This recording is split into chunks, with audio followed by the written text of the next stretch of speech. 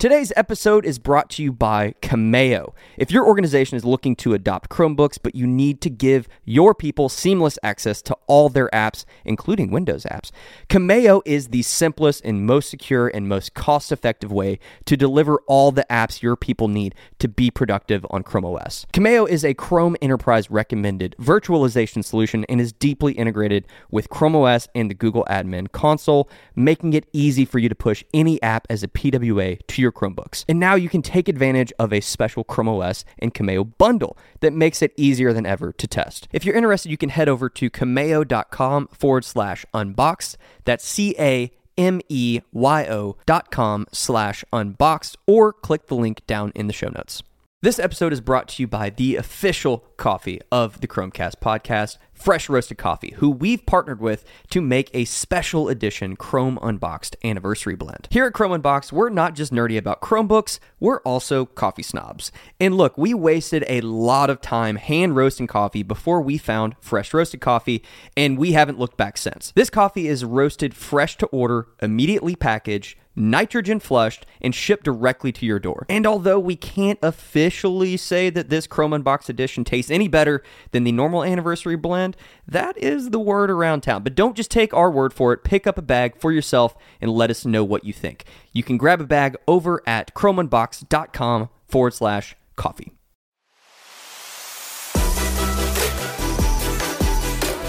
Welcome to the Chromecast, the official podcast from Chrome Unboxed, where we unpack everything from hardware to software in the world of Chrome and Chrome OS, so that you can be more informed on all the latest updates, changes, and devices.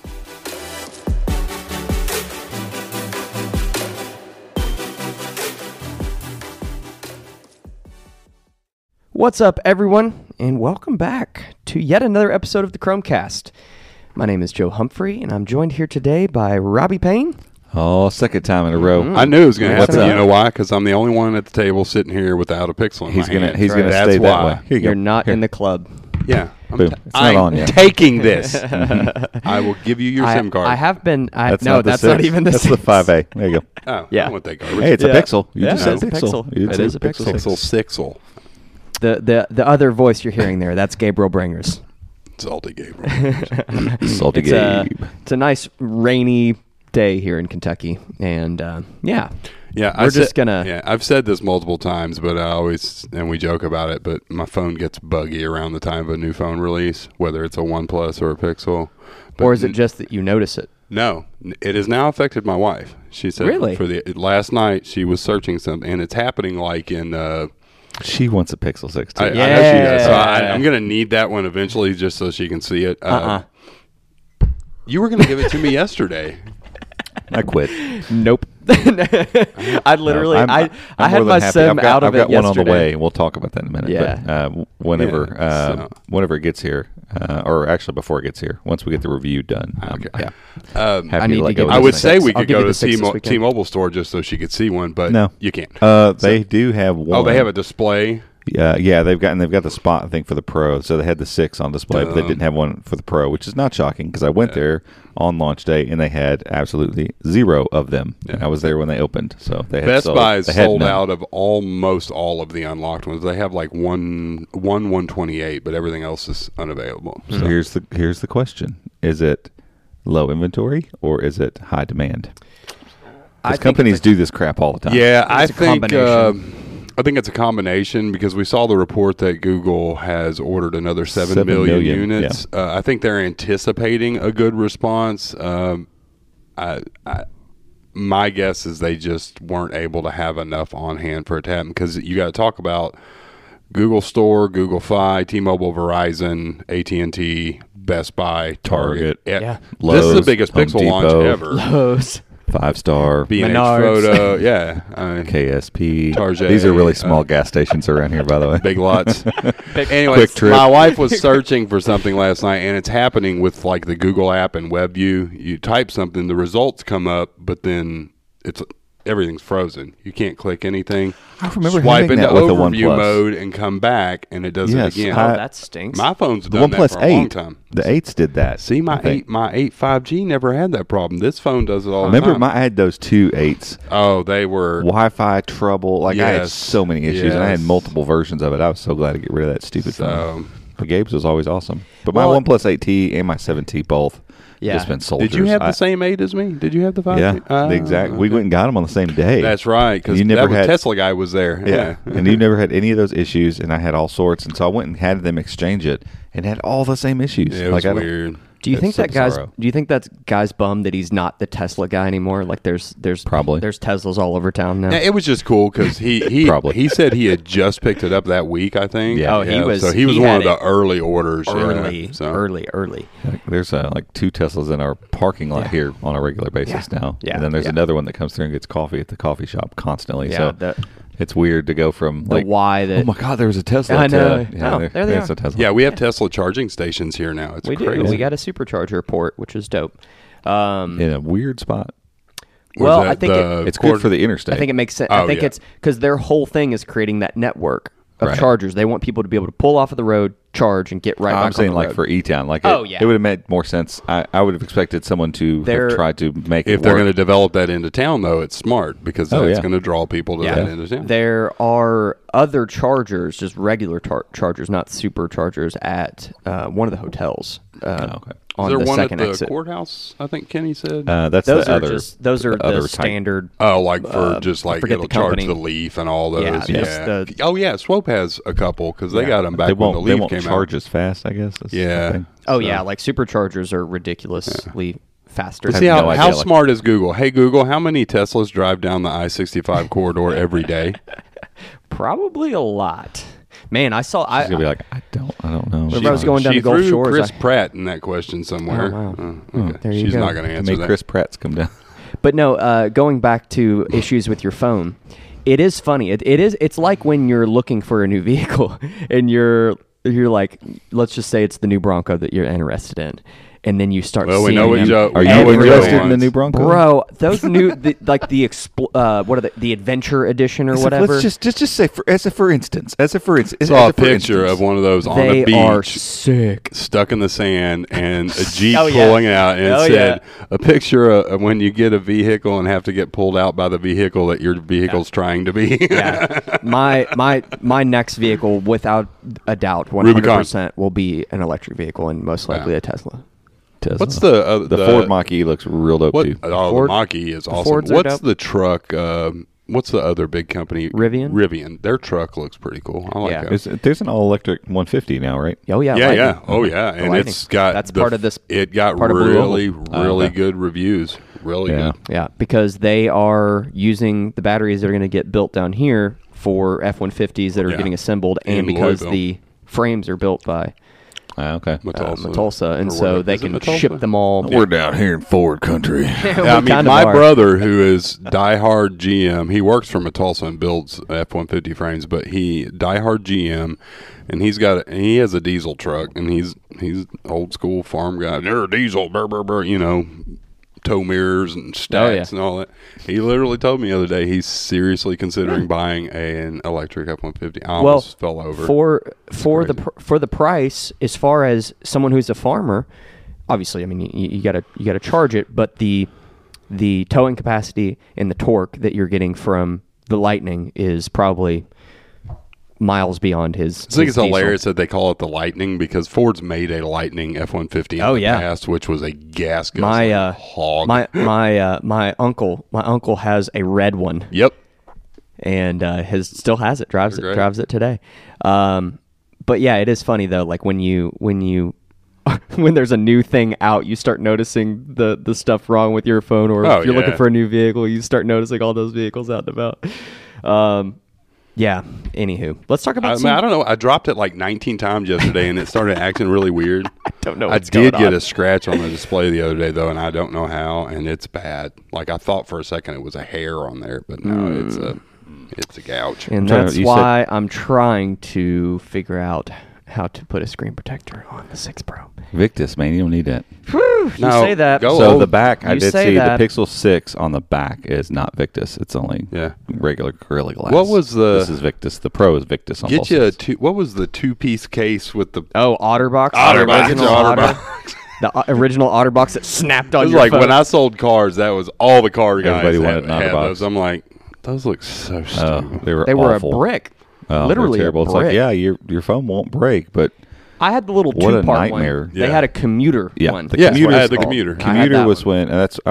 when those came out. That's when I was selling phones, and I remember the commuter was like, okay, these are the first OtterBoxes I'm telling anybody to get, because like the big ones had the, I can't remember the name of them. They had the screen protector Defender, built I in. think? Yeah. Defender had the screen protector built in, Yep. and it was so terrible. It was like, The commuter was just 2-piece that just snapped together Yeah. with no. so you had basically a silicon sort Yeah. of TPU and then a hard case around the Yes. outside, that's honestly what 95% of people would need for a really bad drop. Like even this TPU case I have on mine right now will survive some pretty gnarly drops. The screen is a little exposed for my taste. I mean, that's asking for some shatter, but a soft screen protector is not going to stop that from happening. No. So it's just part of it. I was going to pull up a video of, if you've never heard of him, his name's Ginger Hillbilly. He's on TikTok. Oh, and yeah. YouTube. Yeah, you showed them to me. When he said tow mirrors, it's Tow one of those mirrors. ones. He's got this little itty bitty little sedan, and he's like cut the back off Oh, of it yeah, to make made a it a bed on it. truck. Yeah. And he's got these huge, like the big Massive ridiculous. He's tow like, mirrors. see them tow mirrors? Look, them tow mirrors. Yeah. Don't tell me them ain't tow mirrors. Yeah, if you so if funny. you have a free 3 minutes, go to YouTube and look up stacks on stacks, and you will see. If you just look up Ginger Hillbilly, you'll find. I don't know all who his stuff. the stacks on stacks is a guy he does these they're animated things that look they're like, imagine Bob's Burgers, but the animation's 50 times worse. It's like that, and it's just people making Sounds like Joe's got he's jam making right fun there. of guys who have the big stack pipes in the back of their diesel truck. Oh, and yeah. it's hilarious. Oh, yeah. Stacks on stacks. Stacks on stacks. So let's talk about... Yeah, we started this before we got on here and said we should kick off with the Pixel because it won't take long. Exactly. And you said tow mirrors. I Man did. said tow mirrors. Tow mirrors. My bad. So- Them mirrors. Tow mirrors. So we've had the Pixels for about a week and a half now.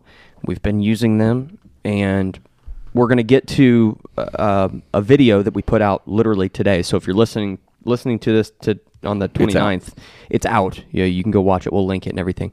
But we'll get to that in a minute. But there was some other info that came out this past week as people got these in hand and started doing cool tests and stuff. Yep. And which one do we want to start with? You want to start with benchmark The stuff? GPU benchmark, I think, is we'll talk about that real quick first. So I'm trying to think what was it Motion? I think it was Motion Mark. I probably need to look it up. That's Let me what tell you said when you came in the other day. I'm pretty sure it was. I think it's what it is. I don't know. It's in the article. But yeah, the GPU benchmarks, back up for a second. The Snapdragon processor made by Qualcomm always comes with an Adreno GPU. So is that Qualcomm's GPU? Adreno is their yeah. thing. Yes. I'm pretty sure. Yeah, because which- Mali is their own. It's like the base yeah. ARM GPU, Yeah, I right? think- Like yeah, I think ARM, so. when ARM puts together their latest cores and stuff, like they have their latest Mali, whatever, it's MALI, however you want to pronounce that, GPU that they'll ship along with those latest cores. So obviously the Tensor chip inside the Pixel 6 is using that GPU. So every time, like years past, the Mali GPU is always just kind of behind the Adreno, and so it's one of Qualcomm's big winning things with Snapdragon is it's fastest, but it also has probably the best mobile GPU you can get outside of what Apple's doing with their stuff, and so when the original Geekbench scores came in, and right now the Pixel 6 and 6X or 6 Pro, I still want to say 6XL. They still fall a little bit behind the Snapdragon 888, and that's not terribly surprising, but it's a little surprising to me, mainly just because it's the same core configuration, but actually the big core, the X1 core, which is the latest, greatest ARM core, Cortex X1, The Snapdragon 888 only has one of those. This supplants one of the medium-sized cores for another one of those big boys. And so I'm like, it has this structural layout to, I think, be faster than the Snapdragon 888. So the issue then becomes, okay, well, this is the only phone that this chip's in. So when it comes down to it, the Tensor chip is always going to have to be defined by like how well it feels and how well it works on a Pixel, because you can't be like, well, because right now the 888, you could compare the S21 to the OnePlus 9 to the couple different iterations. Who else makes cell phones? That's it. Xiaomi, Redmi. But they use does Xiaomi use Snapdragon? Because a lot of them use Kirins and Exynos and all that stuff. Phones with Snapdragon. LG. I know, that's why Snapdragon had that little passive-aggressive tweet last week. Red flag. Red flag for anyone using something not Snapdragon. Well, I saw that. Anyway. I saw that trend on Twitter, like with some other stuff too. No, so people were they hate trying? It. They were trying to play off that meme. Yeah, but I'm like, that wasn't a good way to try to do it. It was stupid. No, they were trying to be cheeky and they failed. Yeah, they should take marketing tips from Google. Yeah, Google's doing it well. Anyway, so. What I think is that over time, we're actually going to see the Tensor scores, like probably artificial Geekbench scores. They're probably going to go up because basically this is all going to be how Google chooses to handle Tensor on this phone. It's not this widespread thing, so we can't even look at different versions of this chip and different pieces of hardware with different operating systems. Like this is it. So I could see that score going up.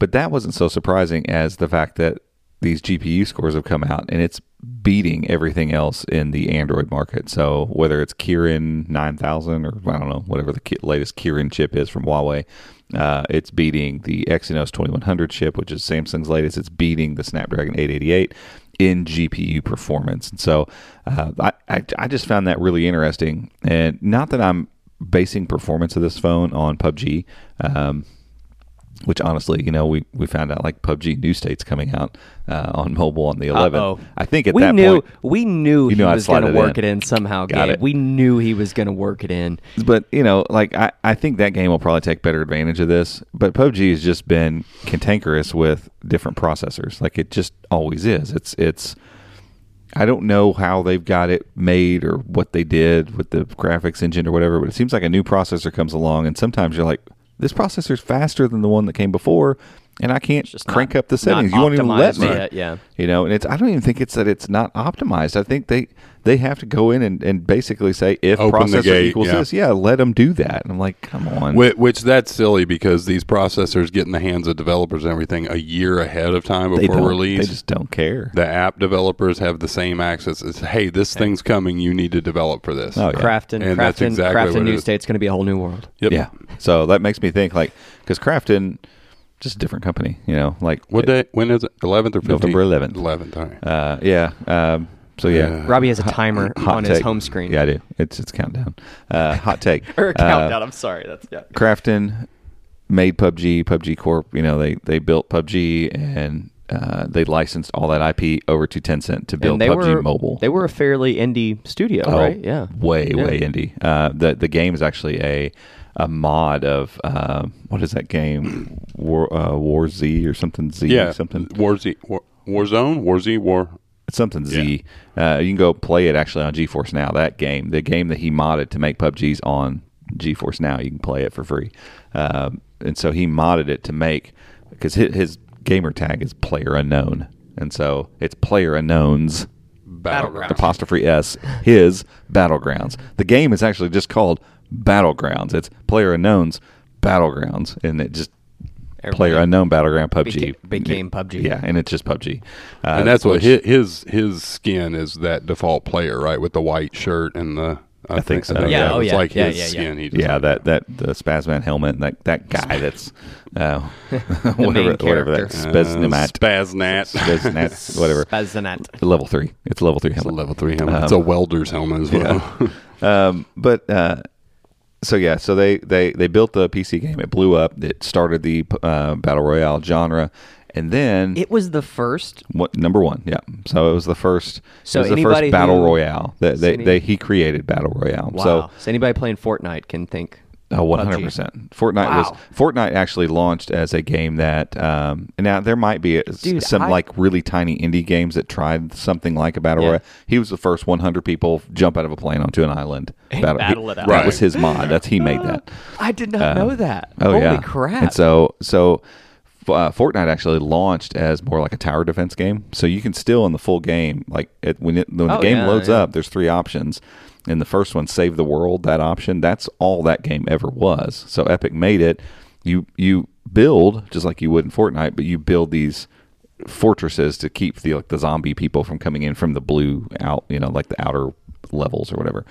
And so that's what that game was. They saw PUBG and went, that's cool. Let's make our game do that too. And so then they launched it, and Epic, just is really good at marketing and building games and going cross-platform real early, and they just did a bunch of stuff. And listening to the players. Yeah. And so they caught people's attention, and so the Battle Royale thing took off because of, in some ways, Fortnite adopting it, but they were definitely not the first. Anywho, it moves on. PUBG is doing well in the PC space, and I guess probably at the time they didn't have the resources to go develop a mobile game. I don't know that many people were thinking, like there were people that were making a mobile battle royale games like Free Fire and Knives Out and all these like little studios Knives were making Out's a game. Yeah, that's where I saw it. It was out way before that movie. Are they related? No. Okay. I think the same, like NetEase is one of those companies that builds a bunch of these. And so anyway, a bunch of studios were trying to do this. People wanted PUBG Mobile. I think Krafton, I don't know if it was Krafton at the time or if it was PUBG Corp or whatever. Bluehole, they were Bluehole at one point. Yeah. Whatever. It's the main studio for whatever dude's name is. It's player unknown. They probably just didn't have the resources to go build a mobile game. Right. So instead, they hooked up with Tencent, who builds a mobile game like every other day. And they're just like, hey, we got a new game. And so they licensed all the IP, so all the intellectual property. So you can make your helmets look exactly like our helmets. You can have all the exact same guns with the same names, the same maps with the same layouts. They're not exactly the same. There's some stuff, if you play desktop PUBG, you'll notice some differences. Not just like, oh, the graphics are better, but like they're different things on the map. But for the most part, the buildings are where they go and the roads go the same place and all that stuff. So they licensed all that IP to Tencent. Tencent built PUBG Mobile. Well, PUBG Mobile is now turned into this mess of free for all. It is. And I think there's something in just some different cultures that alike or enjoy this type of game. And I'm not talking about the actual gameplay. I'm just talking about all the stuff they put around it. So you got Fortnite over here that has a season, and in that season they got a theme. And they do these awesome launches, and they have this hype that leads up to things. They have a big live event, and people go to it, and they do all this stuff. And then whatever thing manipulates their map, and it changes the map, and then the skins go along with that, and they'll have different ones. But when you want to buy a skin, you go in, and it's like, oh, that's $10 if I would like that skin. It comes with these things. Do I want this or don't I? I do or I don't. And clearly, Epic has made boatloads of money doing this. Just crazy amounts of money. I can't tell you. They've got tons of my money because both of my kids play Fortnite. And it's constant. Like, oh, I just want this skin's only available for 2 days. Please, can I get this one? They've got it. They know what they're doing. And it is not a catastrophe. Like, I'll go and look around the item shop sometimes. Like, I've bought a couple Batman skins, and I've got I work through, because like you can work through the season too and get particular skins. Right now, PUBG Mobile, I've had the same clothes and stuff for a year. Yeah, I'll change. You can't just go get every something. Once in a while, you'll win like a temporary skin or piece of clothing, and I'll put it on. But then, like yesterday, I forgot that I had on. Now I don't have a shirt on because my shirt disappeared. But it's such a. They don't do product launches. They have some major partnerships. The problem is they don't leverage that at all. They partnered with Dune, the new movie Dune, last week, and there's no announcements or anything. You just open the game and it's like, oh, okay, well, there's more Dune. stuff. While they still have Godzilla and King Kong going on, the actual one movie and stuff. Yeah, but at the same time, didn't they have like the fairy butterfly thing happening? At the same fairy time? butterfly. They had a Power Ranger thing for a while. They partner with these different indie musicians, but you never know what's going on. None of it's part of a season. It doesn't really change anything. And then now they're doing Baby Shark, and you have to collect all these little baby sharks. Oh, that's the worst. But for what? Right. There's crap. Like, the things that you're collecting right now in the mode that we play, it's like, you have this many, go. When you hit it, it doesn't do anything. Yeah. It won't go anywhere. I have stuff from like 5 seasons ago that you can click it and it still says, hey, click here to use these things. You're and like, it's like, this is ended. But then they have like dismantle options, but you can't dismantle. It's like, and even get it out of my inventory. I can't do anything with it. Even if you dismantle it and do, get whatever you got for it, the stuff that you can buy with, I think it's the little silver coins, never changes. They don't ever put anything new in that. So and we got all that. There's no option to grind and get anything. And if you want anything, like because the outfits are ridiculous. They're so dumb. Like I don't want to run around a map where I'm playing like a military style game and look like some golden teddy bear. Like, what is this? But like, that in areas, cultures where this is big, because you think a lot of these guys, because there's a lot of team play stuff. There's the clans, because we have our own little clan, but there's things that you can do as a clan to get a ton. And it's like, that's not the game culture that we're in. But it's so hard to even figure out what to do. Nope. Like, how do you get to this thing? Like, it is an absolute catastrophe. And so I think PUBG Corp, Crafton saw this some time ago probably, and we're like, okay, we got to rein this in. But we've licensed all our IP. Like, we can't just go build PUBG and take it. Like, they licensed it to them. So they decided to build PUBG New State. And so they're keeping it, in their words, in the same universe. But 100%, this is them taking the reins back, I think, because I think they realize now, like, when PUBG was at its height, there's no way that they were looking and going, hey, the next big place probably for gaming and online, big, huge battle royale style gaming is going to be on phones. It's going to be mobile. Like, people are going to get into this. Like, it's going to get competitive, and people are really going to love this. I just don't think they saw that, and so they didn't invest properly at that time. Well, Fortnite did, because they made the same game. Granted, they're with all their crap with Apple and Google now, so who knows where that's at. But for a long time, the Fortnite I played on my phone, on my Android phone, on an iPad, was the same Fortnite that I was playing, that PlayStation, and it'd try to match you with like players. But if I wanted to, I can hop in their game and go play with them. We're playing on the same map. It's the same game. They got that, and I think that's part of why the rise happened with Fortnite too.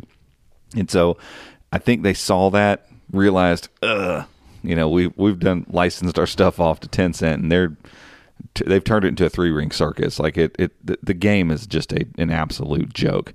Because you can play it and then go play Call of Duty, who Call of Duty Mobile is made and run by Activision. They worked with Tencent for a minute, and they yanked that, and they took reins back over it. And since they've done that, it's back to this kind of cohesive thing. They have a season, it's got a theme, skins and guns go along with that theme, and it doesn't really deviate outside of that. And I think that's what Crafton's going to do with PUBG New State. It's going to be this game that, like Fortnite, they can, it's only got one map to start off with. I don't know if they're going to go multiple maps. It might just be one map, and they let the story evolve the map. Because honestly, that works. I mean, people still play Fortnite en masse. It's the same map. It's one island. It's always been the same. The terrain changes. They blow something up. They put a crater in. It completely changes and obliterates the map. But it's still the same map. The stuff's still kind of in the same spots, and people still go and play because, new maps are kind of cool. But at the end of the day, it's the story, it's the gameplay, all those things went out, and the looks of this game just look amazing. And that's what's crazy about the current PUBG Mobile, is that they introduce or talk about these things that are so awesome, and then those are the things that go away. We've been waiting for payload mode to come back forever.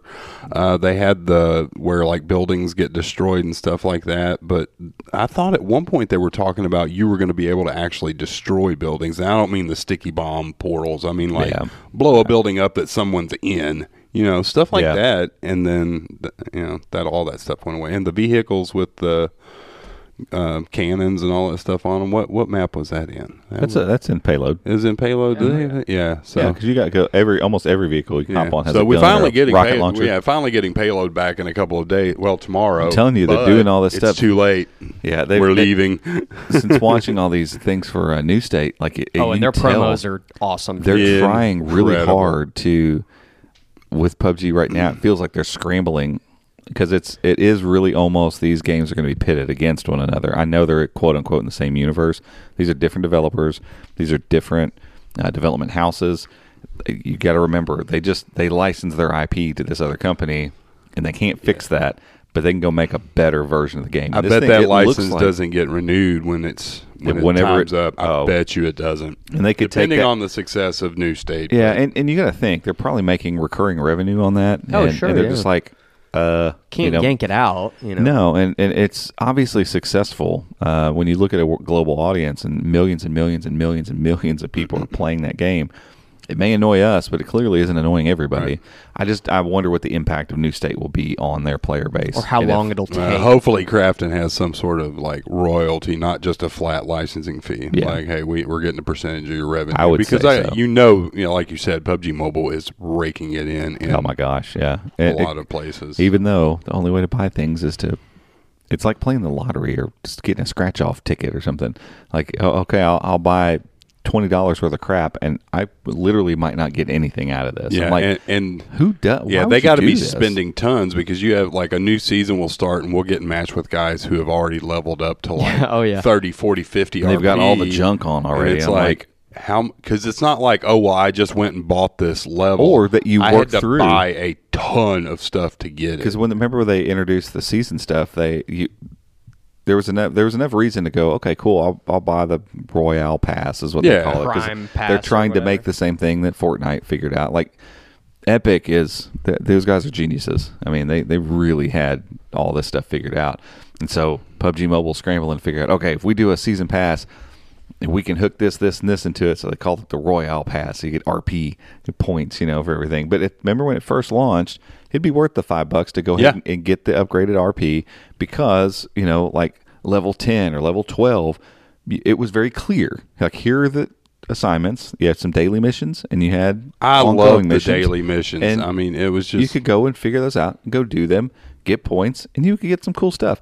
It is so convoluted now. I look at it, I'm like, I don't even know what I'm doing, looking at. Now it's simply just, okay, you reached level 7, here's your prize. If you buy RP, your prizes would include all of this. I'm like, just let me pay $5 a season and let me just grind to do the daily missions were awesome. You could go in and play 3 matches and just knock them out. Yeah, and it's fun to have those extra things. And again, that's where Fortnite has exceeded. Mm-hmm. My kids will look at these missions and they're jumping into a match, but ultimately their goal is to go accomplish that mission and to get try the thing. Not to get killed while they're doing it, basically. And so it's it's fun. It adds this different dimension to the game. But again, they did it so poorly that it became not fun to do, and now it's so convoluted, it's confusing. And so I can't wait till New State comes out because I feel like it's a clean slate. We can it's a new map. It's the game built by the people that made the game in the first place. They've got a whole new graphics engine because PUBG Mobile, frankly, is not optimized at all. The fact that I can open Call of Duty Mobile and crank everything to the max, every setting to the max, and it runs full frame rate on the Pixel 6, and then I have to put it on no shadows, no textures, and all this stuff to get a smooth frame rate on PUBG Mobile tells me, this is a poorly written game. It is, and it probably is. It probably is a terribly written game, to be honest. And so I'm ready, honestly, as long as New State's even halfway decent, I don't know that I'll go back and play PUBG Mobile probably ever again. It'll stay there. It's not going anywhere, but I'll be done with it. Yeah. I've been trying to get these guys to play Call of Duty Mobile anyway. There's just something about PUBG that's There's a feel, and I'm telling you, New State looks to me on the screen, it looks even more like the desktop version of PUBG. Absolutely. And I don't know, have you ever sat and played a match of PUBG by yourself? I have only tried, I forget what we were testing. I tried Stadia, playing some. when it came out on Stadia, probably. Yeah, I played some on the Mac, and then I played some on Stadia. It's so intense. Yeah. there's something about PUBG. I don't know what it is, but like there is just an intensity to the reality. Yeah, for me, it's a lot more like playing. Like there's the beach scene in Day of Defeat, and then there's the beach. One of the older Call of Duties has a beach scene where it opens. It's the first World War one that they did. Yeah, and then what's the other game I used to always get Call of Duty mixed up with? Oh my gosh, Modern Warfare. Yeah. Yeah. So no, Modern Warfare is a Call of Duty game too. That's right. Modern Combat. Modern Combat. So Modern Combat 4 started like that. You started in a boat rolling up onto a beach. But back when I played, when the first like the World War Call of Duty came out, it was you get that feeling like you're in these towns and everything just has this gritty feel and it feels real, and it's like I remember playing it on the first time I played it on first time I played it on Stadia, because I had never played regular PUBG, and now I'm playing it on Stadia with a controller, and I'm just like I'm crouched down by a house and I hear stuff and I'm like yeah. I don't want to do this. I'm gonna. I'm scared. So not that I think New State's going to have a little more from the looks of it. There's still some of that arcade feel, but it gives them back the control over their game, and they're using a new rendering engine that's supposed to be really awesome. So one of they made their own, didn't they? Either that, or they are using one that's really great, and so they have some cool lighting effects and all that kind of stuff. But like one of the guys that was playing it on like super smooth frame rates, high settings, he said he was playing it on some crappy Samsung tablet. Yeah, he's like, I'm sorry if any of the quality is bad. I'm playing this on a cheap Samsung tablet. Looks pretty good. And honestly, apart from Samsung's highest end $600 or $700 tablets, their lower end tablets always have like mid range processors at best in them. And so if it's running like that on that kind of stuff, like man, it's going to be saucy. Sorry for the whole sidebar. There you go. You made the mistake of saying hot take. I did. You shouldn't have said hot take. Well, once you knew that wasn't going to be hot take. Once you said, I told you he's going to get into it, I'm like, fine, I will. I'll get all the way into it. I'm gonna and go now it's lunchtime. And now it's time to go eat barbecue. Okay. Let's take a quick break for an ad. We'll come back. We can recap some of that. How we even got there, I don't know. But Pixel we're going to take it's a gaming on Pixel 6 GPU. That's where I was getting at. Like it's there, it's powerful, and I think like New State's going to be one of the games that you'll be able to leverage it. Get to enjoy that. Exactly. Okay, we'll take a quick break for an ad, and we will be right back. This podcast is brought to you by NordVPN. We recommend the service, and we use NordVPN because they keep your browsing secure and private on any device. Whether you're using a Chromebook, an Android device, a Mac, an iPhone, or a Windows device, NordVPN is going to protect your browsing. They also have 24/7 customer support in case you ever have any issues, and they offer a risk-free 30-day money-back guarantee. So if you want to learn more and maybe give it a try, head over to chromeunboxed.com/Nord, Nord.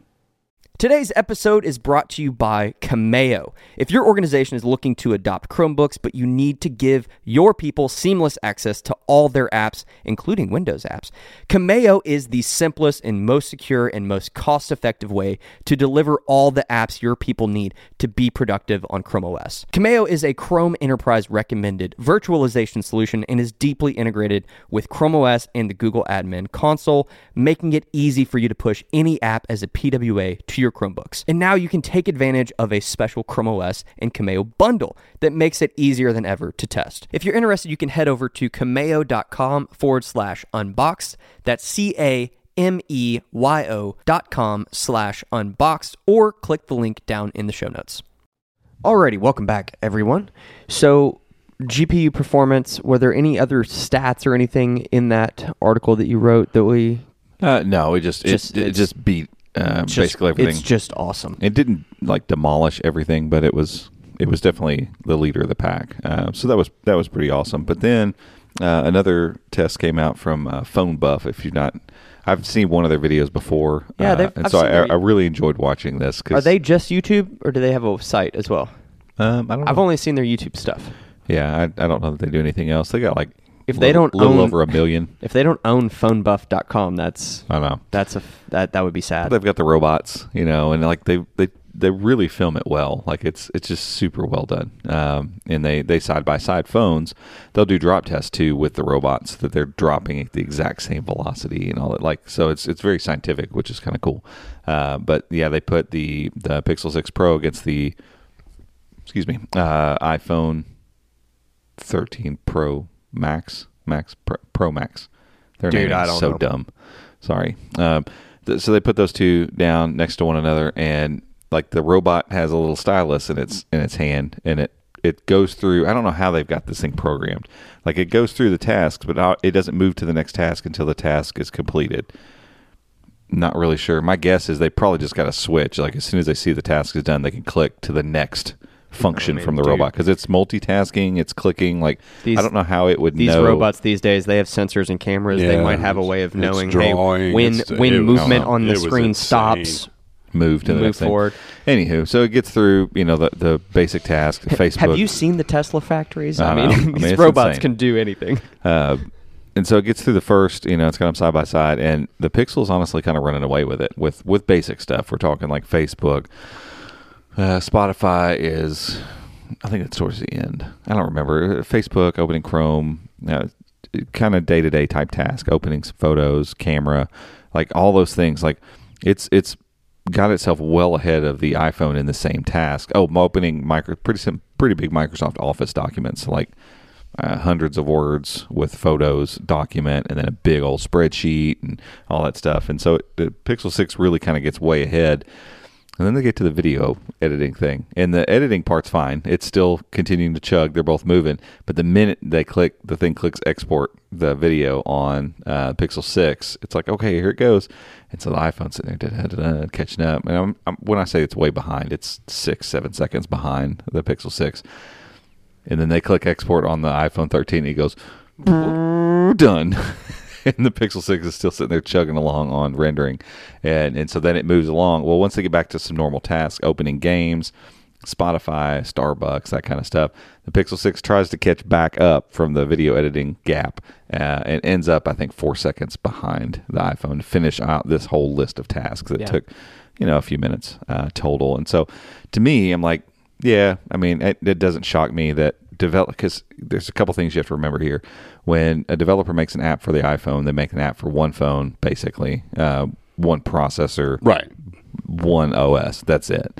When same developer goes and makes an app for Android, they've got to consider the multitude of differences and variations. Which is one more reason why Google needs their own in-house video 100%. editor thing. Or they just need to partner with somebody and say, hey, we want you to make this awesome on Tensor.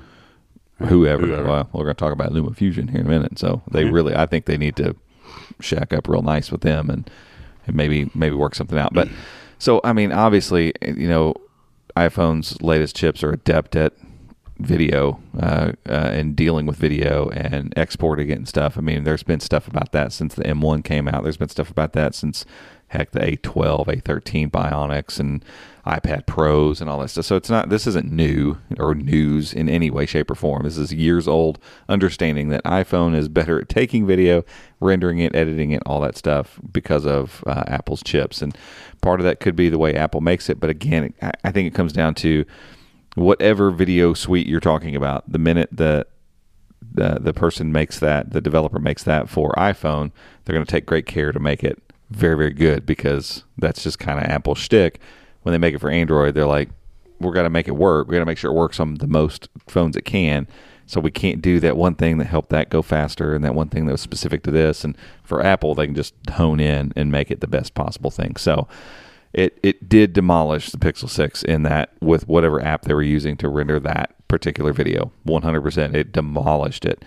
You take that out of the equation, the Pixel 6 beat it across the board handily. And so, yeah, GPU scores might be a little bit lower, and people have already put out GPU scores of iPhone 13 Pro Max versus this. And yes, Geekbench loves them some iPhone. Like, I'm not taking away from, like, Apple's chips are fast. They are fast, but they benchmark really fast, and they always have. And so, yes, benchmarks it blows it away too. So yeah, we could look at synthetic stuff, but this is more real world. This is tactile. This is moving around your phone, what it feels like to move. It, again, apart from exporting that video, 100%, the Pixel 6 was the faster phone to get in and out of things. Yes, real world performance. So I thought that was a really cool video. Really helpful, I think, to realize, like, because to me, the tensor on this thing feels super fast, but it's funny, we get so inundated with benchmarks. Like, there's a lot of times I'm like, it does feel fast, but I wonder if it is fast. Like, is it really that fast? And so you start looking at benchmarks, and it's like, oh, maybe it's not that fast. And if you ever have a hiccup in an animation or something, like, oh, see, maybe it's not that fast. I don't have that Snapdragon 888. Right. And that's where Google has a huge opportunity here, because I would guess most Apple iPhone buyers never once go, oh, the new iPhone came out. What are the benchmarks? They're used to getting the latest iPhone and everything on it works. It's X amount faster than the last iPhone. Right. And it works flawlessly. Everything's smooth. Oh, this does feel faster than my phone that's a year and a half old or whatever. Google just needs to focus on tuning their stuff to the Tensor chip. Yep. Those benchmarks don't matter. Because, I mean, as soon as it came out, one of the first articles I saw was Google's chip is slower than Apple's chip from 3 years ago. Yeah. Whoop-de-doo. It still feels faster. There are things on that phone that feel faster than my 888.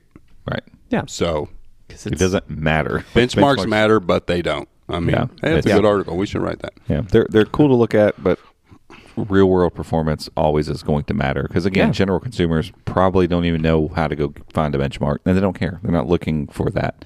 It's nerds like us that get all into that stuff, and so I really appreciated that video. I thought it was really cool.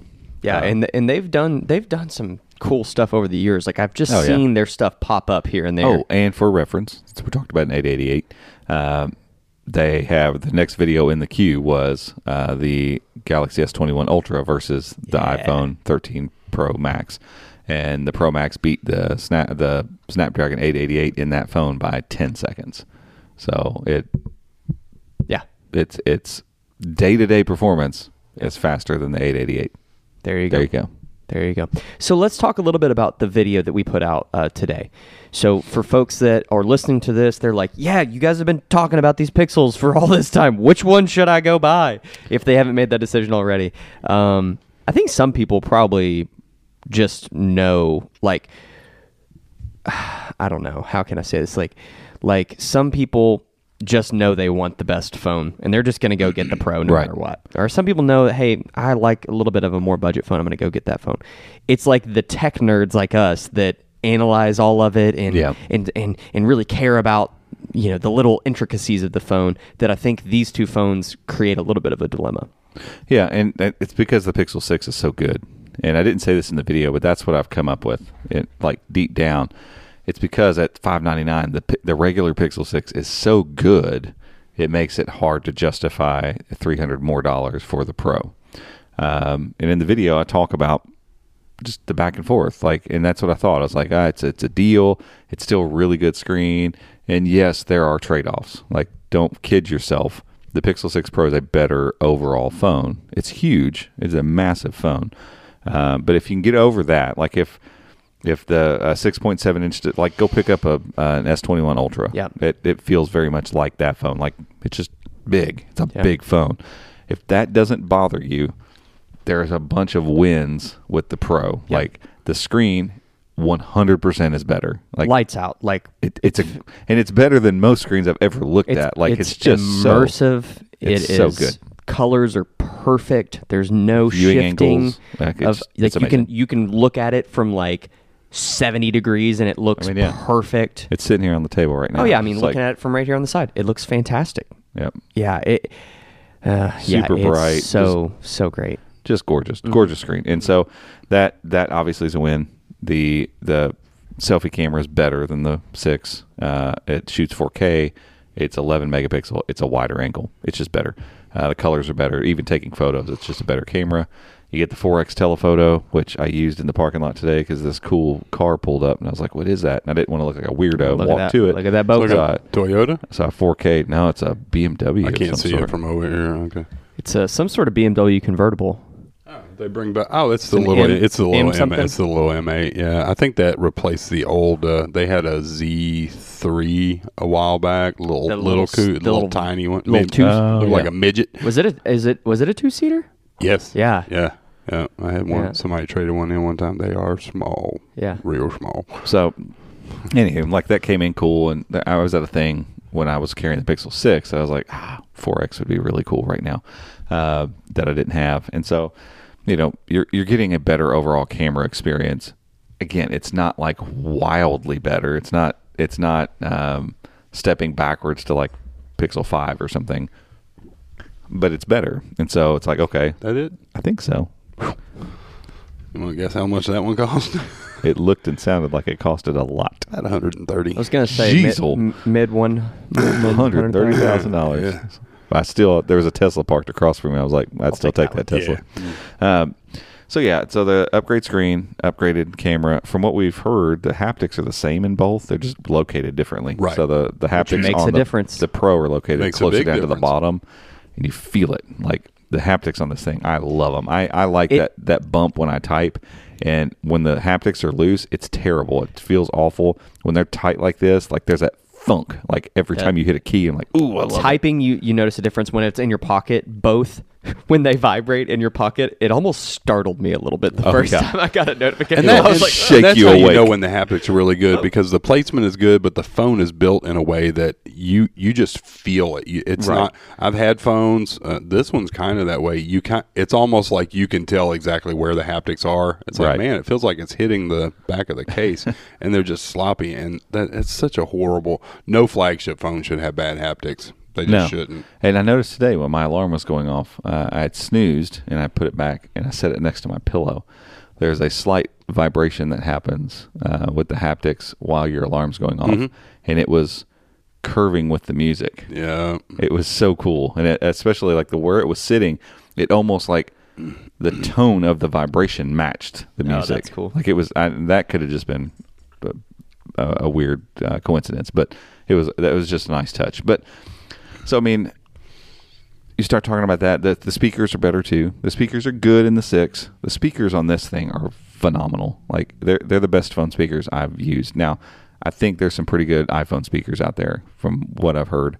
I would imagine these go toe to toe. Like they're just rich, and there's actually some low end to them. Like it makes it super enjoyable to watch videos with no headphones on, and I just haven't done that before. And when I didn't have it in the Pro, I kind of missed it. But there's this pristine build quality as well that at first was just weird for me, because I'm like, I expected a Pixel. I'm like holding the 5A here in front of me, and the 4XL and the 4A and the 5. Yep. The 4. And like there's They been on the 3 kind of felt like that, and the 2 even. Like they've just had this certain Pixel feel to them that, to me, while not being like pristine and luxurious, has always been kind of elegant and understated and refined. Like I still, every time I pick up the Pixel 4 XL without a case on it, I'm like, I love the way this phone feels.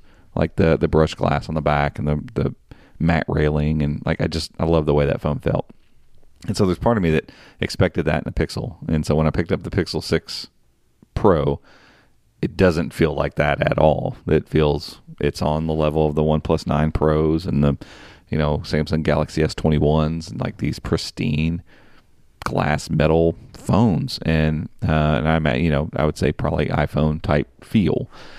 And so I don't know, that was weird at first, but I kind of gotten used to it. And when I switched back from the Pro from the 6 to the Pro, like the screen, the speakers, the haptics, all of those things helped me to kind of get over the size of the phone.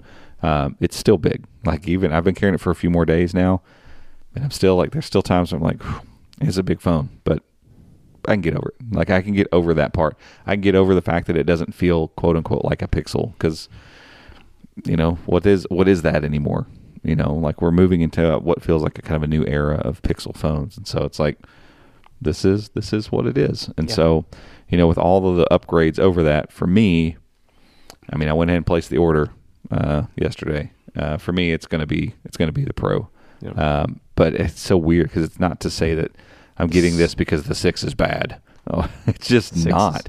There was actually a little bit of time where I was like, this is what I'm going to go with. And honestly, if that's what I did, I honestly probably wouldn't be that upset about it, other than the fact that I know that this phone's out there and I get the same Pixel experience with all these little upgrades kind of sprinkled in around I it. had just messed around with the 6 a little bit, and then I put my SIM in the 6 Pro.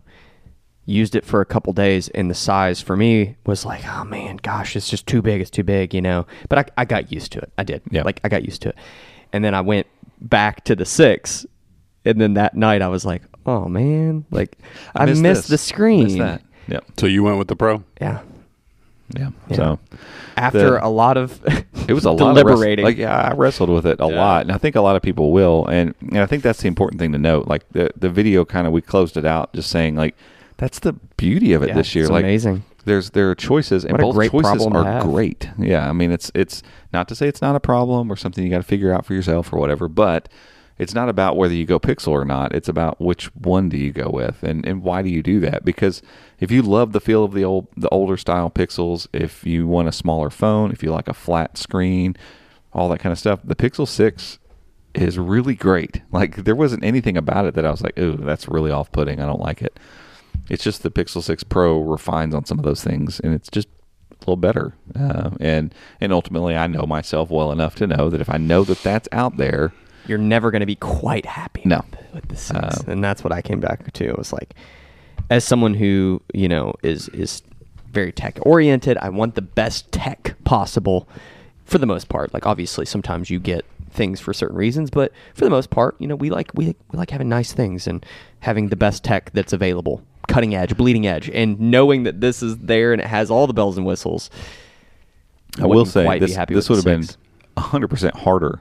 Actually, it was difficult to begin with. It would have been even worse if they would have kind of gone the route that they've gone in years past, where like think about Pixel 4 and 3. The stats, the cameras, everything was exactly the same. It was just the size of the phone was different, and that was it. And maybe the resolution of the screen was a little different on the smaller phone.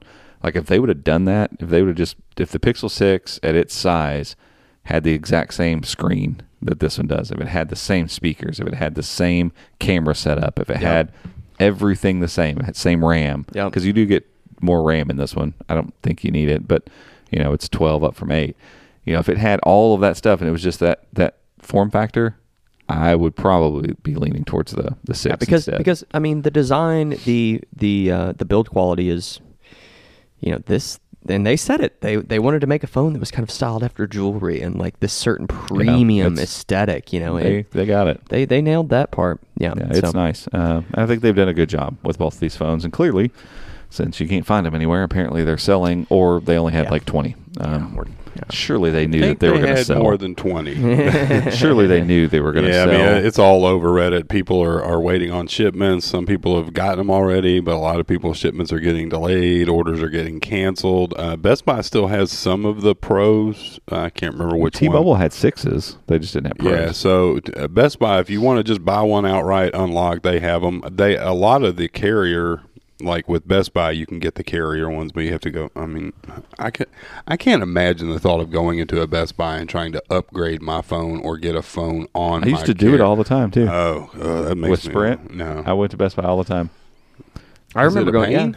No, super simple. They know what they're doing, really. But I mean, the Sprint, quote unquote Sprint I worked for, we were a Premier something, which meant we were pretty close to a corporate Sprint store, but not quite. And so we had all the look of it, had all the stuff, but there were certain parts of the experience you had to refer them to a corporate. So they'd have to go up to Louisville or get on the phone and call corporate.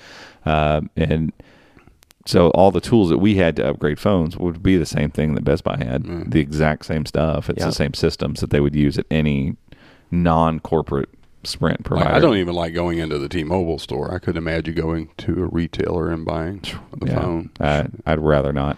I'm glad we have an official T-Mobile store. I hope here. for T-Mobile's sake that the stores in bigger cities are better than what ours just always seems. I don't know. It's just always busy. Yeah, you walk in. They're overrun. Yeah, they're overrun. We have one other small store that used to be a Sprint store. It's T-Mobile. They're a third party. I thought they were a corporate store, but it says on the door. I went there to check to see if they had any phones. Really? It says probably operated by someone's home. Yeah, because at my 9 Pro, I actually ended up getting at that store because our main T-Mobile store got one 9 Pro in stock when they released. Well, that's one more than they did in the 6 Pro. So I got online and it said the store right down the street that used to be a Sprint store had one guy working in there, and sure enough, he had 3 or 4 of them, and he hooked me up. So I was happy. Yeah, I think they work. It's probably just like Sprint did, where you're an authorized retailer. Right. You have all the same to sell phones. You got all the same abilities. But you would may think not have all that the the same tech actual stuff. store would get more inventory than Especially a store that gets the volume that Yeah. our store just, man, they deal with a lot of people, like a lot. Yeah, that There was a would period have where they made had some sense. really good employees in there, and There's not it was one in great. Radcliffe, is there? Nope. But yeah, they're the people they have working there are not the best. Unfortunately. Now, I remember, was it I can't remember which one. It was the 8 or something. One of the OnePluses we went up there and got. Robbie and I went up there when they opened, and I'm not trying to get anybody in trouble, but we get the phones, and we're kind of particular when we get them. We're like, no, we know what we're doing. We don't need to.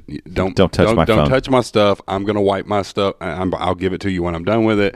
And we're telling her, oh yeah, this one's got that much RAM. Every time she sees me, she still refers to that. Yeah, and She did. Remember when we went up there? There was that same lady. So this is like, the launch day of the phone, and her exact words were something along the line of, "Oh yeah, we have videos we're supposed to watch, but we haven't watched them yet." Like, oh yeah, we were educating her on the phone that we were buying for $1,000 from her. She was like, she told me when we went. Joe and I went over to ask about the Pixel, and we were trying to actually go and do the pre-orders right then, and their whole system Google just wasn't crashed working. T-Mobile, and so and she said, "Oh yeah, you're the guy that got that OnePlus, and I just remember everything you told me, and that I just used that. I sold so many phones because of that stuff you told me." I'm like, yeah. Educating yourself helps, huh? because it had the one. Yeah, like did it have one? Like I sold phones like a madman because I was the only one that knew. Like when I sold phones, I outsold everybody. I hate sales. Yeah, I just everybody. You know what you're doing. Yeah, people would be like, I'm not really sure, but he knows. And so they'd walk over and, this has this processor and this is why this one's better than that one. And they're like, oh, well, I'll just, and they'd buy it for me because I'm the one that knew. And I have that look. People thought I was a manager. No joke. All the time. People would walk in and be like, are you the manager? It's the hair. No. Why would you say that? Like, I don't have any. I'm dressed just like all the rest of these people. your I know hair, I'm a dude. little taller than them, but I just have that look. I look like the manager. You look commanding. manager look. Yeah. That's what it is. You look commanding. Had my RBF on. Yeah, that's right. You stand there with your leg up like Captain Morgan. Come, I will tell you about the phones. Yeah. So Anyway. all right, that's Pixel stuff. Go watch our video. We're working on some reviews, figuring out how those are So going you to hear happen. it here first. I don't say this in the video. I lean towards it in the video, but Yeah. I went Pixel with the 6 Pro. Pro. So let's talk a couple Chrome OS things. You mentioned LumaFusion, so let's kind of talk through the news there. This is something that I'm definitely super excited about, but haven't had a chance to like dig in and see exactly what happened. So educate me, please. I would say temper your expectations Yeah. just because of the way Yeah. that these things tend to go. But LumaFusion, I don't know a bunch of video. There's a bunch of video editors on iOS. LumaFusion's the one I've heard most about. It's the one that I'd seen Jonathan Morrison and Dave 2D if you look do it that up, stuff. a bunch of people have done this. So a bunch of people have I edited this whole video on an iPad. Yeah. And when they do that, almost all of them are using LumaFusion. And it's a full-blown editor. Like it's not some, like I don't want to knock KineMaster or WeVideo or any of these other ones, but they're not ready to handle, I don't want to say like professional, like you're going to go film movies and make it with this, but even like the level of what we do, you wouldn't be able to do it because the corrections that you make and the way the timelines work and stuff, I wouldn't trust those pieces of software to produce what we make. And I guess technically we make money doing this, so technically we're professionals. So it's not ready for, I mean, technically speaking. You said it, not me. Yeah. We're pro, man. That's all it means. Like if I go start making money playing golf, I'm a professional golfer.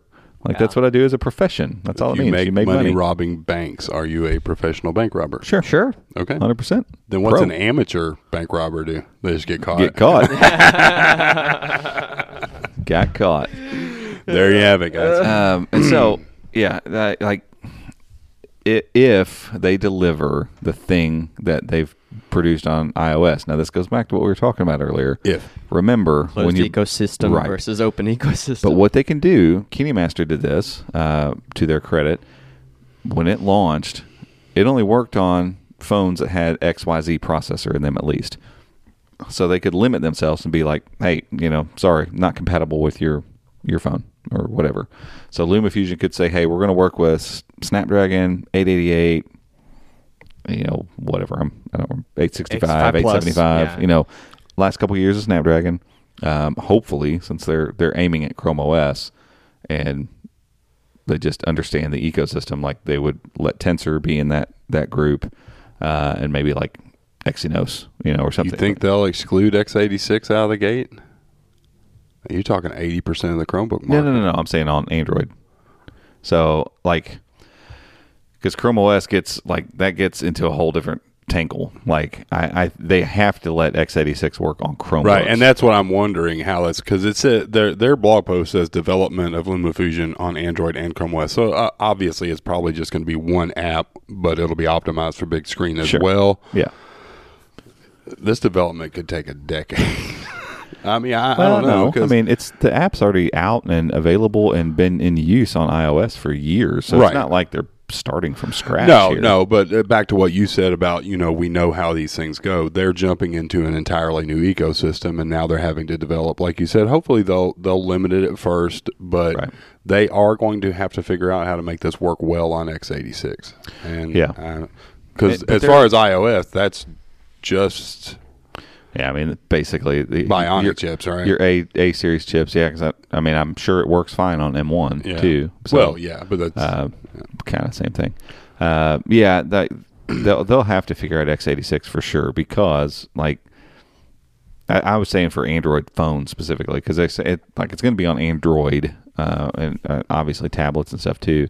But if they can kind of limit their scope, I think, and maybe honestly, what I think they need to do is say it's core x86 chips.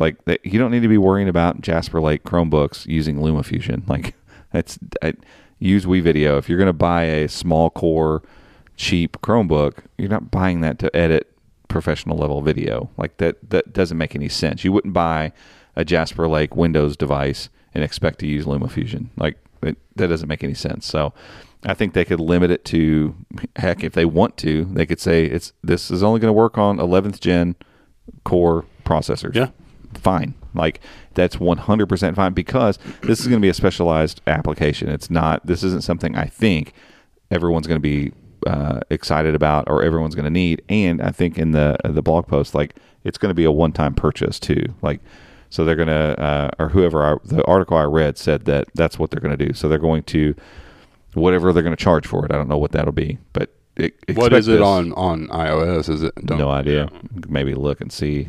Let's see. Let's see what Google knows about this. How much does LumaFusion cost for iOS? I mean, some of those specialty apps can get $20. Yeah, can get pretty pricey. I was gonna say I was gonna say $20-$30.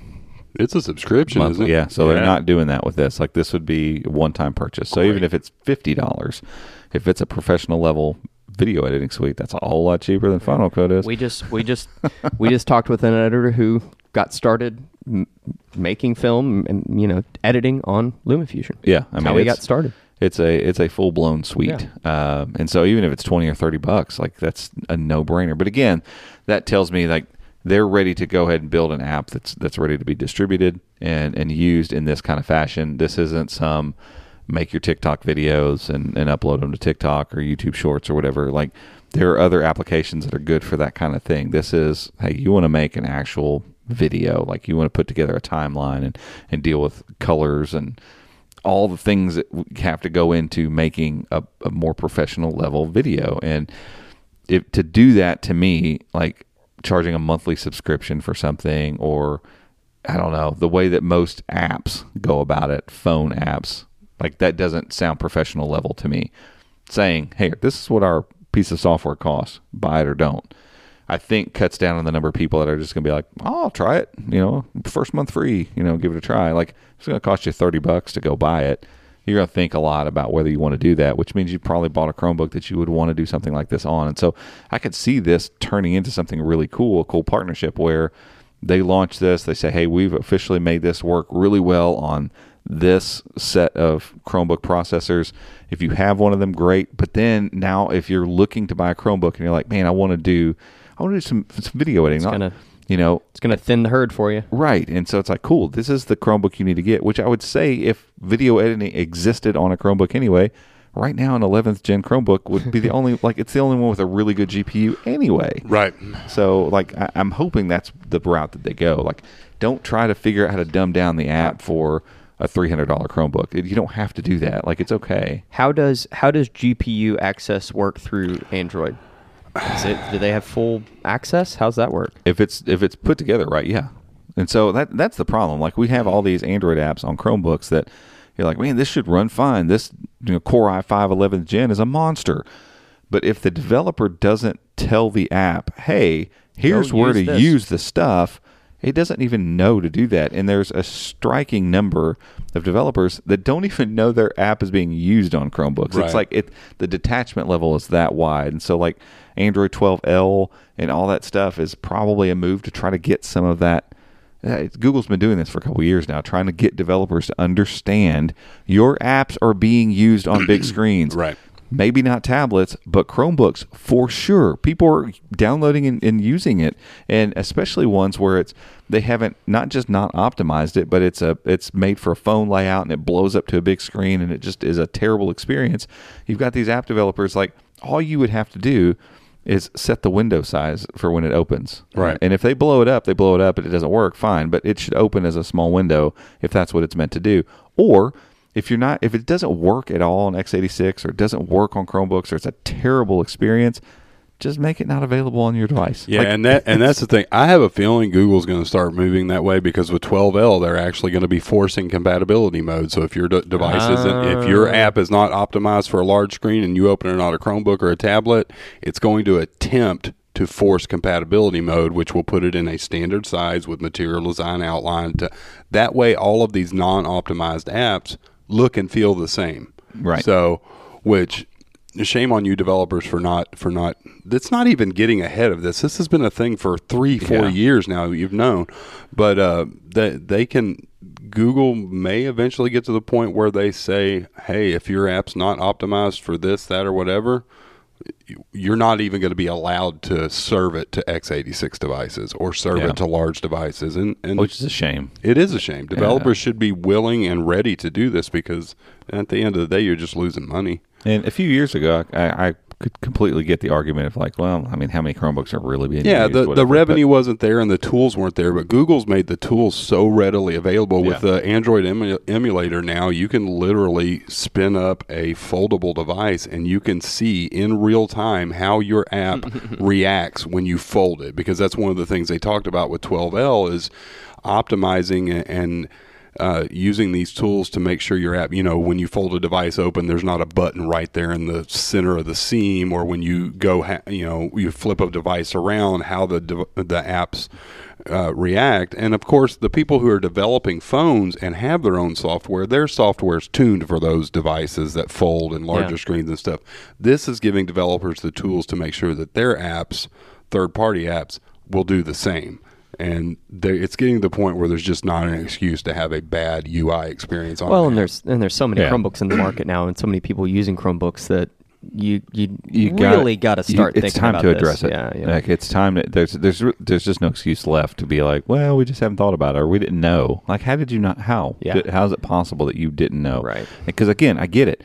5 years ago, when Android apps were announced, I would say this all the time. If I walked down to our little town square down here and just stood on the corner and as people walked by, said, hey, have you ever heard of a Chromebook? You ever used a Chromebook? I would bet that 8 out of 10 would say no to both of those things a few years back. Yeah.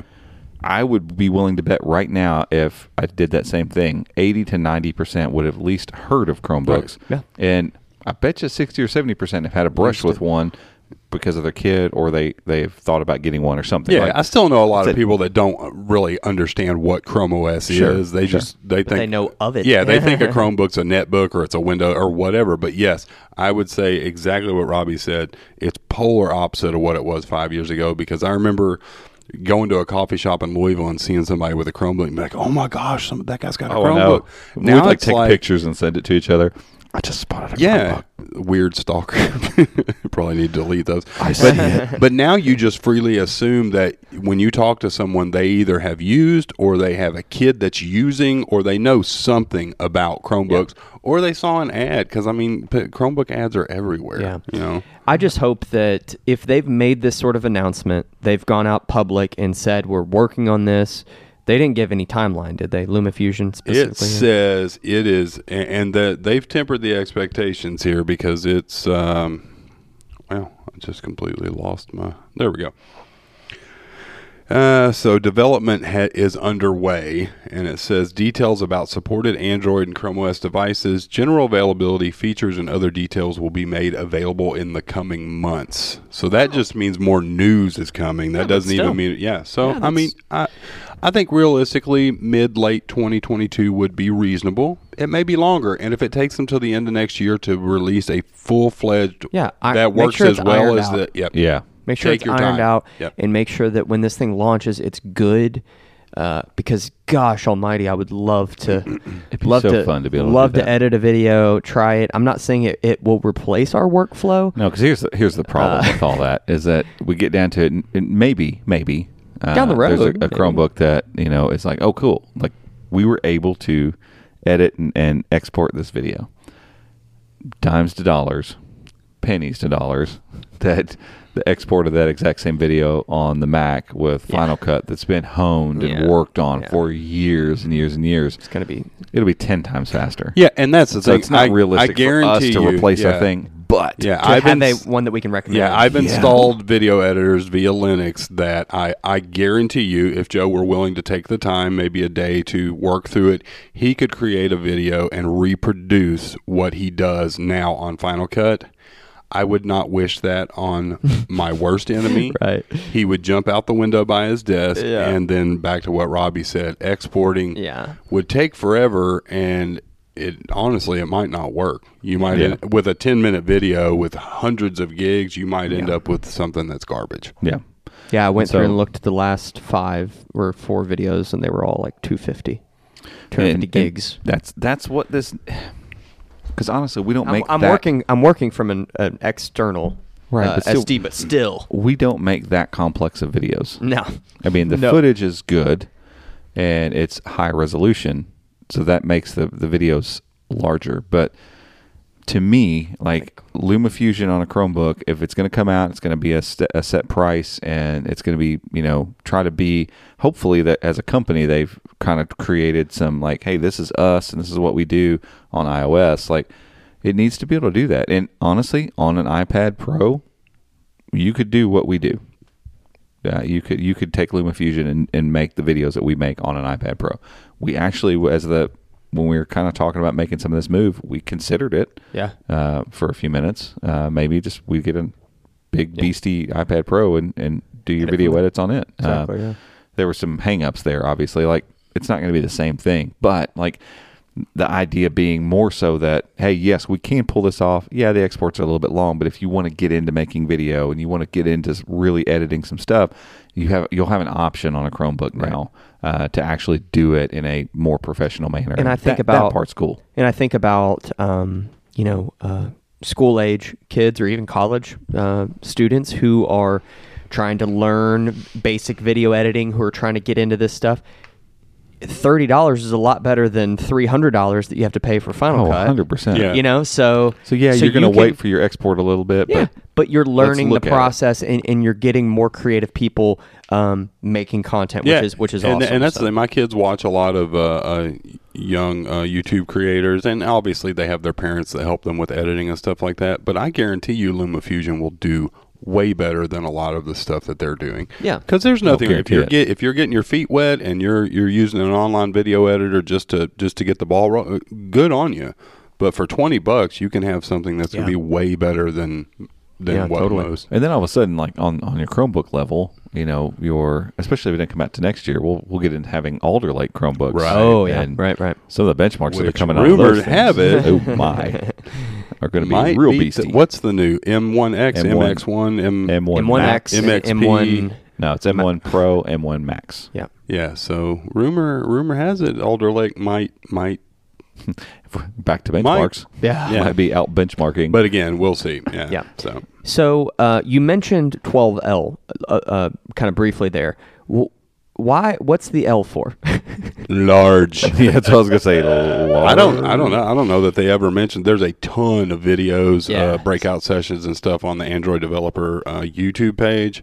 But the whole premise is just 12L is going to be a feature drop for 12. So when I first heard it and saw it and everything, I thought, oh, it's going to be it's not a separate version of Android. That's just going to be the next evolution of what 12 is. So I guess they were saying 12.1 before. Remember, a month ago, 12.1's coming for large screen. I think I don't know why they're doing that. So this is going to be one of the feature drops. Typical Google doing something and giving no explanation. Yeah, and I guess it just stands for large, I guess, because it's large screen. The whole point is for large screen devices and foldables. And a lot of it's, like I mentioned, a lot of it's geared towards developers. It's to help them, give them the tools that they need, and encourage them to start developing their apps or tuning their apps for large devices, foldable devices, laptops, Chromebooks. They mentioned Chromebooks. As a matter of fact, the opening segment in the video in the article I posted this morning, the first graphic that pops up is a list of Chrome OS devices. That's it. There's the Pixel 6 and Chrome OS devices. So obviously they are trying to get developers to understand your apps need to work well on laptops. Because I mean, most Android app developers already know their apps need to work well on a tablet. I mean, just because of Samsung alone, they need to work well on a tablet. But for the user, they're tuning multitasking, so you'll be able to do like split screen straight from your taskbar, and they're moving some of the elements to the left and the right instead of having them in the center of the screen, because when you're holding a big Chrome OS tablet, that's difficult for some people. But it's just little stuff that makes sense, being able to log it. You tap the screen, and whatever side you tap the screen on, that's where the pin unlock comes up instead of being in the center. Yeah. That way you can keep your hands on the screen. The navigation buttons going to the right side when you're in tablet mode. But there's a lot of other stuff that's under the hood that's just geared towards developers, but it's still a ways out. The preview started this month. First beta comes out next month, and there'll be 3 betas before they launch it sometime in Q2. So cool. Yeah. It's not too far off. Yeah, I want to say, it's something to be super excited about, but for your regular user, it's probably not going to be a huge overhaul. Right. But it's just Google continuing to try to get developers to understand that they're missing the boat on large devices. And it's a process. I guess at the end of the day, thank goodness for Samsung continuing to make foldable phones, because they're probably the driving force behind this stuff continuing to actually happen. We're waiting. Yeah, we're waiting for a Pixel announcement. It didn't get teased at the event, but it is crazy. I don't know. What else do you need? How many millions and millions of Chromebooks do you need to ship before people, developers, start paying attention to it? I don't.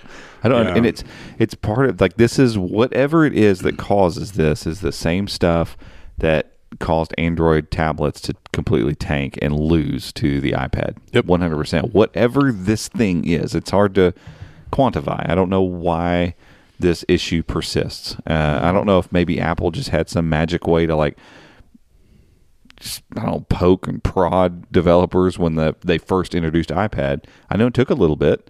It wasn't like every app had an iPad equivalent immediately. Yeah. They probably strong-armed them and was if you don't do this, your pull app's it from not your iPhone. Yeah. The app won't be on the Play Store or on the App Store. Which makes me wonder though why there has to be some, and maybe it's just the size of the ecosystem. I don't. That's changed drastically in the last 5 years, but there are still so many applications that are Apple only. I got an email the other day from a guy inviting us to become a part of this podcasting platform thing and top mentors and whatever. I'm like, oh, cool, yeah, sign us up. We'll check it out. I'd love to, see what it's all about. It's Apple only. There is no Android app. Yeah, that's honestly kind of crazy to me. Whatever. But I get it. I mean, if you have a limited resource development team and you're going to pick one ecosystem to go for, that's the one, especially in the U.S. I mean, it's that's where you go, because my limited resources can get me a lot farther. Right. So if I take those same resources, and again, it's the same thing, we put them on Android, now it's spread across all these different makers and all this kind of stuff. And so, I mean, that's a problem Android will always have, but it's a problem Chrome OS doesn't have. because if you make it work on Chrome OS, it works on Chrome OS. So if it works with 11th gen Intel chips, it's going to work on all Chromebooks with Intel 11th gen chips. It's not like, oh well, that HP does this, and well that Acer has it right this way. And that's the thing. They ran into some bumps when Android apps first came out because Android didn't play well with x86. They've ironed that out. And now you have enough ARM devices on the market and enough variety of ARM chips that's not an issue. Chrome OS is Chrome OS, and this is the defining thing between Chrome OS and Android. Android is a white label operating system from Google. Yeah. Chrome OS is Chrome OS. Right. If it's going to work, all you have to do is become a part of the Chromium community and say, hey, we want to add this to Chrome OS. You work with the developers, it works. It's going to work on every device that's out there. Exactly. Barring one that just doesn't have enough power. Right.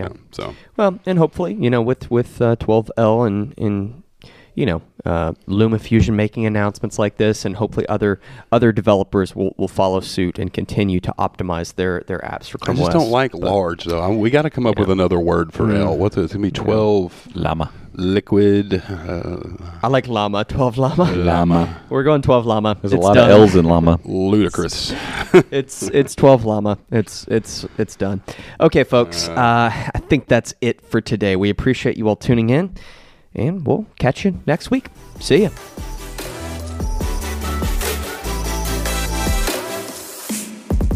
Hey guys, thanks for tuning in. You can find show notes over at chromeunbox.com/podcast. And if you want to stay up to date with everything that's happening in the world of Chrome and Chrome OS, make sure to check out our website, chromeunboxed.com, and follow us on social media by searching for @ChromeUnboxed. Thanks again for listening, and we'll see you next time.